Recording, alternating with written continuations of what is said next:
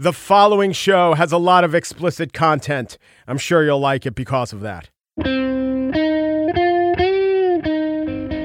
It's Friday, April 13th, 2018. From Slate, it's The Gist.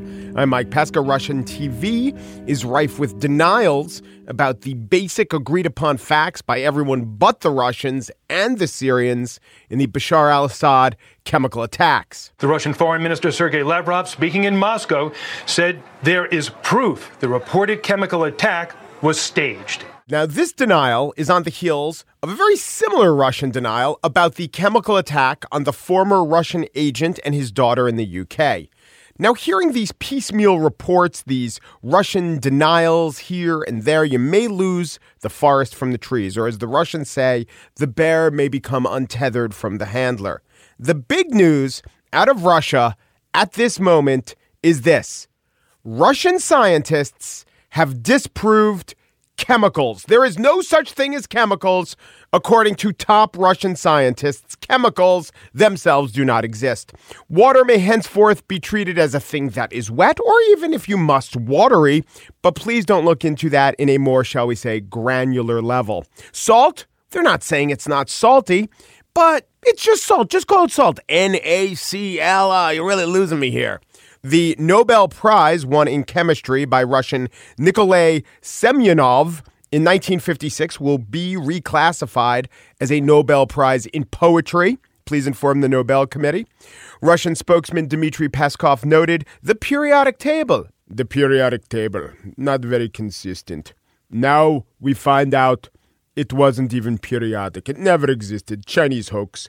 The Russian added, there is no longer a need to investigate any chemical attacks. Also, we don't need to clean up Chernobyl, Chelyabinka, or any of the former sites of nickel plants where the rivers turn red and the ground now hums.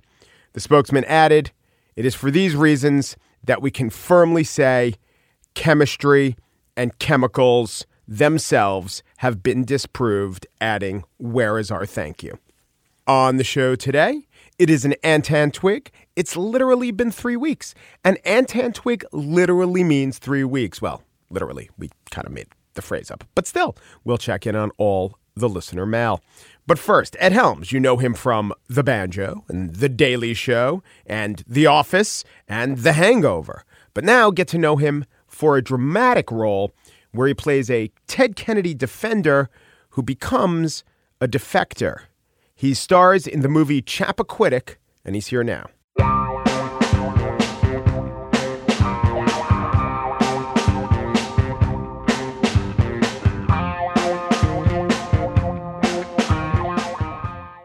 In 1969, Senator Ted Kennedy drove off a bridge and into a pond between the tiny island of Chappaquiddick and Martha's Vineyard proper. His passenger, Mary Jo Kopechne, drowned. Kennedy faced scrutiny, deserved scrutiny, that he eventually weathered. The new film about this, Chappaquiddick, is open. One of the stars of the movie, Ed Helms, is with me. Ed, how are you? I'm stupendous. How are you? I'm well. So I think this wasn't literally the first line you said, but within the first 4 lines, there was a reference to a regatta this afternoon and a cottage for the potty. A regatta. Oh, my gosh. What's going on, Teddy? I've been on hold here for 10 minutes. Well, I really needed to talk to you. Yeah, well, it must be something really damn important. The hotel in the Vineyard is overbooked. What are you talking about? I just checked us in. I got the key in my pocket right now. No, not our room. The girls' room. They just called. Oh, come on. They ran Bobby's campaign, Teddy. I'm sure they can sort it out for themselves. Joey, they don't know the island. I need this handled properly. Well, what do you want me to do? Slap an injunction on the desk clerk until he coughs up a room? Don't need my lawyer. I need my cousin. I need my advance man. I gotta rig the boat, Teddy. The regatta's this afternoon. I know when the race is. I'm sailing the damn boat. And I'm still getting the cottage organized for the party. Joey. Yeah, I did my homework on that accent. Uh-huh.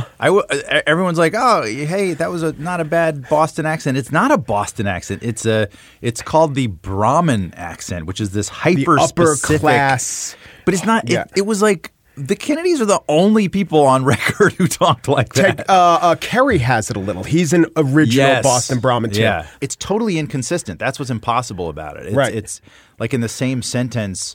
The same vowels will be pronounced differently, and you just have – it's almost a word-for-word thing. Uh-huh. And I listen to just so many Kennedy speeches, and it's more pronounced in their speeches than it is in their just sort of vernacular dialogue. Because they're declaiming and performing. Exactly. And But that's where to kind of dial it in, is to listen to those speeches. Did you use a voice coach, or were you self-taught on the accent? No, we all did. We had a great dialect coach, and she was on set, and a lot of times we would just do multiple takes just to get the usable accent. Could they do a thing where they get a sound, or you're nailing a word from one take, but using the performance from another? Oh, they can do anything. Is that good? They do all that sort of stuff. Yeah, yeah. If they love where you put your coffee mug down in one take, but they didn't like your voice in it, then they'll just grab the voice from something else and stick it in. I mean, they're always doing that stuff. It's called movie magic. I know, but is it cool? Like, would you rather, as an actor? I know you don't want to go dogma on us all of a sudden, but do you like a pastiche of like 4 different takes in one? I don't give a shit. I think if it's he's a professional and wants to be cast again. No, if it serves the movie, it's a lot of times on a set they'll say, "Hey, are you guys cool if we just shoot the rehearsal?" And most of the time, we're like, "Yeah, let's just shoot the rehearsal. We have one take under our belt, and whatever." But I've worked with actors who say, "Nope, you can't shoot the rehearsal." And I remember asking one of those actors, "What's the big deal? Why not let them shoot the rehearsal?" And he said, "Because then they'll use it." Yeah.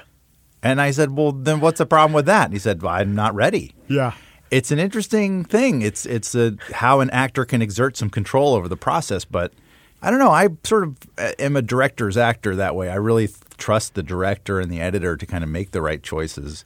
Also, might this be true that were this in comedy, were this movie a comedy, were this really in your wheelhouse, even a comedy of the kind that you've directed, maybe you'd be a little more comfortable with it. So you have to have a little distance. I mean, it's not that you haven't done dramatic comedy before, but from what I've seen you, this is the most straightforward dramatic role you've ever had.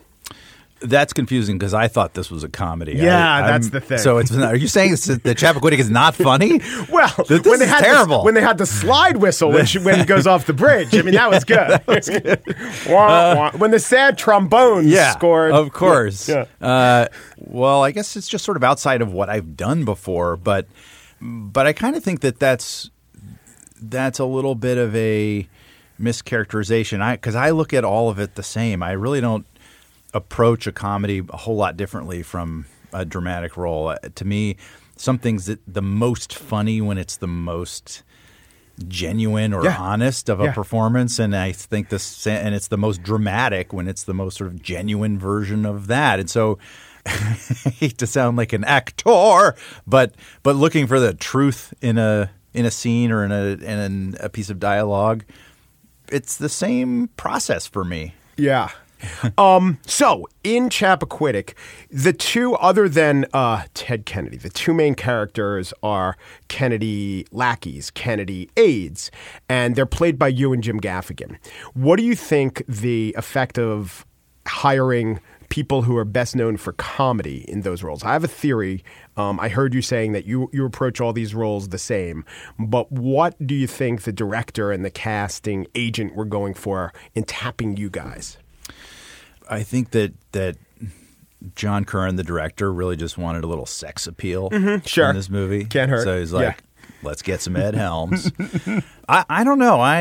It is funny that it's Gaffigan in me. I mean, he's a really old friend of mine, and we often chuckled on set about how ironic it was that our first collaboration is like this dead serious movie.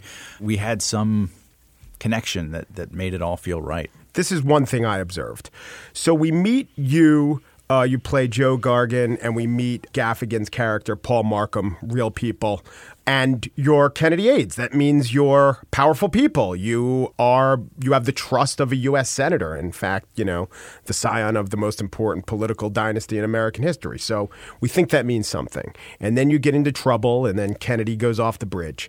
And then we're thrust into the room with the real heavy hitters. And we're thrust into the room where you're talking to Clancy Brown, who plays Robert McNamara. And my impression of McNamara comes from, reading history. Fog of War. And the Errol Morris film. But Clancy Brown plays him like Clancy Brown. Now, if you don't know, if the listeners are forgetting who Clancy Brown is, he's the head guard in Shawshank Redemption. If I was looking at his IMDb credits. He's Kurgan in Highlander. Yeah, he's badass number one, and his voice work includes Odin. So he is the heaviest of heavies. And so the effect, at least for me, was I was with some people that I thought were serious players, but now that I've come up against Clancy Brown as McNamara, you guys wilt. You guys cannot stand up to that, in the intensity of that sun. And I think I don't know if that's because I know you as a funny person. I know you as you inhabiting this character, and that's how the character is written. But that was stark, and I think that really worked. A dead body holds a lot of secrets. Those secrets can be the difference between guilt and innocence, so we need to be in control of them. The only way to do that is to be in control of that dead girl's body. Good. Because my staffer, Don Gifford, he's already at the funeral home right now. And that poor girl's body isn't going anywhere except home to New Jersey without us knowing about it. Senator, with all due respect, having a gopher sitting on his hands in the lobby isn't getting us anywhere. Now, there are explicit procedures that must be followed for moving a body across state lines. Do you have any idea? Has the death certificate even been signed yet?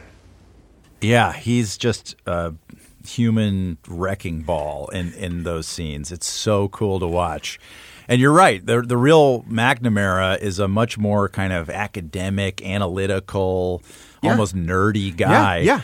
That's why they called it the best and the brightest, because he was, but a nerd. He's the casting. I think throughout this whole movie is really cool and surprising in some ways, but ultimately incredibly effective. How much did you know? Had you even heard the name Joe Gargan before this started? No, I had never heard the name Joe Gargan. Because when he died, he was an important figure. When he died, and I went back and read his obit, didn't even run in the Globe. He was kind of forgotten as connected to this story, and he got out of the Kennedys' orbit afterwards. He was so turned off, as the movie portrays. Yeah, it's unclear if he was sort of like pushed out or if he just kind of walked away, but he definitely didn't maintain a close connection to the family afterwards. And he's clearly someone that avoids the spotlight, and I think did at that time, because even at that time, he really was only known in the legal proceedings, like in during the inquest and so forth. That's where his name comes up. There's so little material about Joe Gargan. You can find bits and pieces of biographical data in other books and books about other people. Right. But it's hard. I had to kind of scrape together what I could find, and by the way, also very hard to find a picture of him. Which was except in his 80s wearing a Notre Dame cap. Right. Yeah. But that was a relief, because that meant no one was going to kind of call me out for not looking like him or not doing him right or whatever. But there are, maybe not quite 20, but at least a dozen Chappaquiddick books, but you can't really trust them.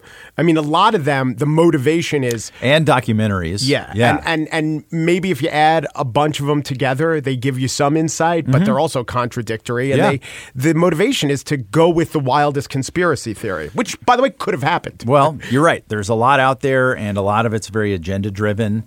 I think what I'm super proud of about this movie is that we all wanted to find as many facts as possible and to root the whole narrative in as many facts, indisputable facts as possible. And then so you don't have him being liquored up beforehand because you can't prove it. There's nothing about if he was or wasn't having if Kennedy was or wasn't having an affair with Mary Jo Kopechne, to say nothing of this idea that she was pregnant, which has never been proved. So it's not in the movie. Well, what is in the movie is some ambiguity about those things. That's right. And that, I think, is the only honest way to portray it. You do have Teddy holding a drink before the accident at the party. You do have he and Mary Jo kind of having some intimate dialogue and sitting in a sort of close and intimate way that could lead somewhere. So that could indicate that there was a relationship. In other words, it's possible. Right. But anyone who says it's definitely this or definitely that is totally full of shit because we just don't know. Right. And unlike, I mean, it's not journalism. And what journalism tries to do is say that is how this guy is or was, and that is what that guy said. But art tries to do something more like that's how people are. That is how a person could be. Right. Yeah. Yeah. All that said, it's still hilarious, right? I mean, it's still hilarious. Sure. A romp. Comic romp. Do I not get this movie or what? The name of the movie is Chappaquiddick. It stars Ed Helms and some other people, but mostly Ed Helms. You come for the laughs. You stay for the hijinks in the cars. Ed, great to meet you. A pleasure. Thanks so much. Absolutely.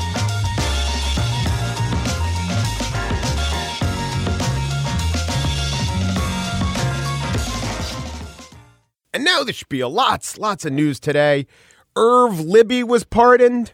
Maybe you know him as Scooter Libby. Louis Libby. No, he's Louis Libby, and the I stands for Irv. I did an investigation when he was in the news, my God, 13 years ago. But I can report now what I reported then. The Louis Libby, it stands for Irv. He was pardoned. I wonder what state he'll be running for senator in. Trump looking to disinter Spiro Agnew, apparently, such as the president's anti-slime ball initiative. I should have more of a pause between slime and ball. And also the former finance chair of the RNC paid $1.6 million to hush up an affair and a pregnancy and a subsequent abortion with a Playboy playmate, just like Trump dated a Playboy playmate. Wow, if Playmate weren't a brand name, I'd feel a little bad using it in the context of both things I just said. Hearing those accounts of women paired off with ruddy-faced married Republican millionaires and billionaires, nothing about that seems particularly playful for the women involved. I mean, having an aging, bloated plutocrat paw at you, it just lacks a general sense of whimsy and good cheer. And this, of course, reminds us once more of the genius of Hugh Hefner, the icky, desiccated genius. So this guy, he himself, an aging, decrepit plutocrat who pawed at the girls next door, did he have to pay them $1.6 million in hush money? No, he made money off the TV show The Girls Next Door. What a country for rich men. But that's the news, and I am here for the Antentwig of Things, our name for a 3-week period where we check in on comments and questions and suggestions via Twitter. I am at Pescami, Pescami, or the Zucker Book. We're at facebook.com/SlateGist. So I was talking about all the son-in-laws that seem to be caught up in Trump's orbit, the son-in-law of Erdogan and the son-in-law of Trump and the son-in-law of Putin. There are all these mini strong men, strong boys, if you will, and Tanya Ha from Australia, and I know that because she tweeted, "Hi from Australia." She noted that I left off a famous son-in-law, and that's Emin Agalarov. Now, I only thought of him as the scion of famous Azerbaijani fortune, but of course, for a time, for 12 years, he was also married to the president of Azerbaijan's daughter, so another nefarious Trump-associated son-in-law. We got mail from Patrick O'Neill at Patty O'Neillio. That day, I was talking about Sister Jean from Loyola of Chicago and how she was a nun and just the word nun and how it doesn't exactly elevate this supposedly exalted position. And he writes, I've been Catholic for nearly 4 decades, and I never realized that nun descends from words meaning grandma like Nana and Nona. Hey, I learned something too. Thank you, Patrick. On a recent show, we talked about what giraffes sound like, and we played the actual sound from nature of a giraffe. Brian Home, what's up, Home, writes in, by now, you may have been carpet bombed by Canadians, yeah, likely, of a certain generation who will inform you of the very long-running Friendly Giant show and the much-beloved Jerome the Giraffe. Now, I want to play you a clip of this show, and I'm not going to tell you who the giraffe is. I'll tell you who the characters are. There's a human guy playing the flute, there's a rooster, and there's a giraffe. Just listen to the dialogue. That was a good barn dance. Boy, that was a good barn. Our own barn dance. You know, the wonderful thing about barn dancing is when you get home, What? you have no trouble sleeping. Oh, I should think not. You're so exhausted. Well, think of Rusty playing all those notes. Yeah, that's Oh. pretty smart chicken wing bones there. That's enough for a month of playing, I think. Training is everything. A little more, The goodbye music. Sure, here we go. Could you make out who the giraffe was? The rooster was at least putting on a voice. I'm a rooster. I'm at least not a human being. But the giraffe just sounded like a guy who wandered into the room. Now, if the Canadians watching at the time were looking at the screen, they saw this actually purple giraffe mouthing the lines. But did they ever stop to think? He just sounds like a guy. The guy with the flute and the giraffe sound exactly the same, like they could be brothers.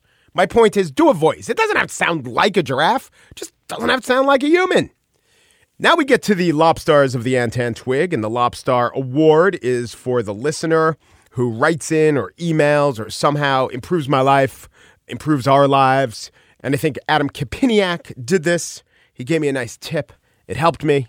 He reached out to me on Twitter. It was about the Ezra Klein, Sam Harris debate, which was a 2-hour-long debate on Ezra and I guess Sam's podcast channel. And he wrote, Klein won, whatever that means, and Harris has giant blind spots. I saved you 2 hours or 24 minutes at quintuple speed.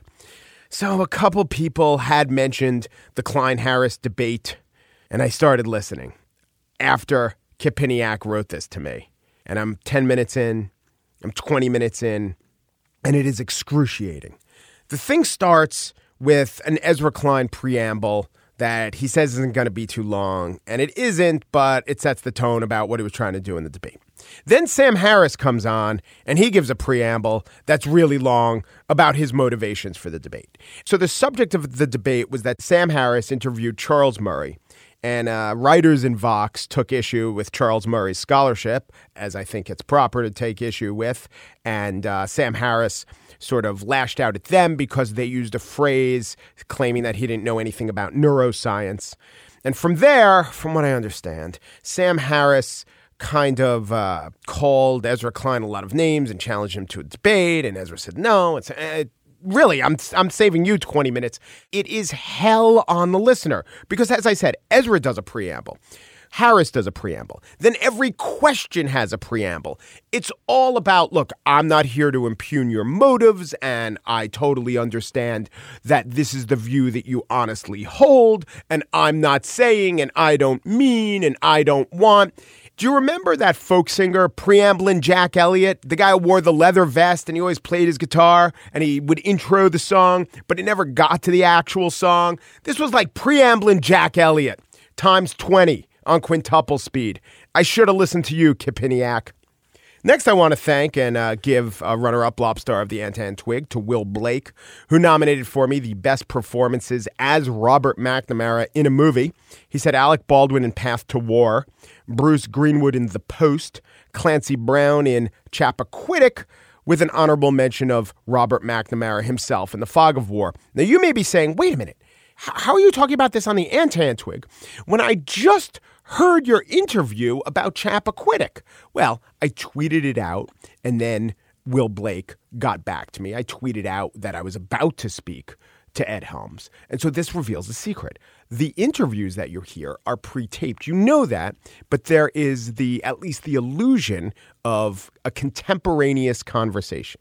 And I bring this up because Paul Vickers wrote into me and said, Mike, in Wednesday's interview with Sloane Crossley, she was recounting her Gossip Girl line, and your response was cut off. Let me play that part of the interview that Mr. Vickers was referring to. Of which I am still in search of. Of which, that's almost like... it's so contorty. Yes. And then Paul goes on to say, and then the interview moved on from there. If I may, though, I'd like to play the game of guess what Mike was about to say. Or maybe guess what was starting to bubble up from Mike's subconscious, but never had the chance to get there, because I think I know exactly what that was like. He thought that I was going to mention the Wings song, Live and Let Die, which has the lyric, in this everlasting world in which we live in. Was I going to say that? Good question. Well, I have something to admit.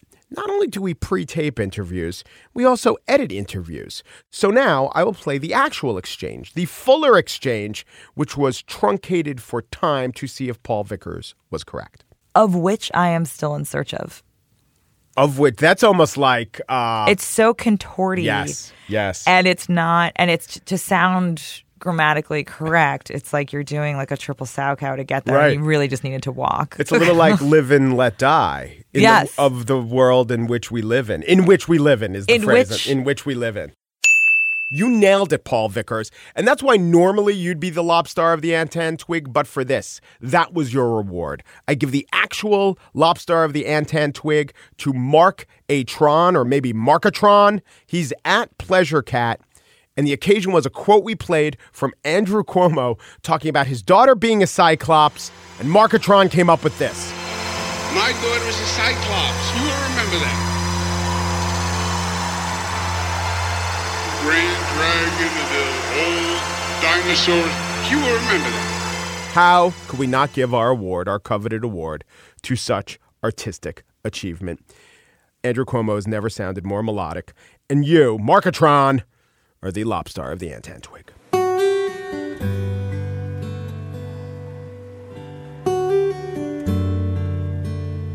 And that's it for today's show. Preambling Jack Elliott here to talk to you about a guy that you might know. Let me tell you a little bit about the gist, and it starts with Pierre Bien-Aimé. Now, Pierre Bien-Aimé, he was the kind of guy, maybe you know this kind of guy. He stuck to the highways, but not just the highways.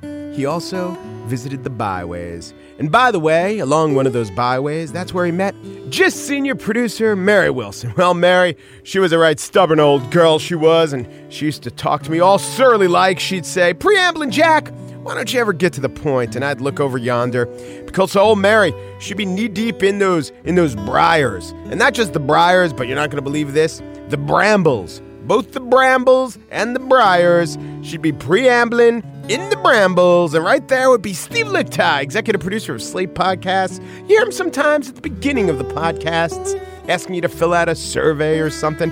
But Preambling Jack don't like that. No, sir. Preambling Jack says, get to the point. I always say that. Because when you're on the highways or the byways, you're caught in the briars or the brambles, not getting to the point, that causes you trials. And not just trials that go with the byways, but also trials that go with tribulations. The gist. Never a trial without a tribulation, never a briar without a bramble. Which is why I, Preambling Jack Elliott, going to sing a song. I wrote this in 1967 in the back of a flatbed truck. I was riding down, well, it might have been a byway at the time. I'm not really sure. They might have reclassified it, what with the system that the U.S. map makers instituted as dictated by the Department of the Interior. And a 1, and a 2, and an Peru, de Peru, do Peru. All right, you ready, boys? Thanks for listening. And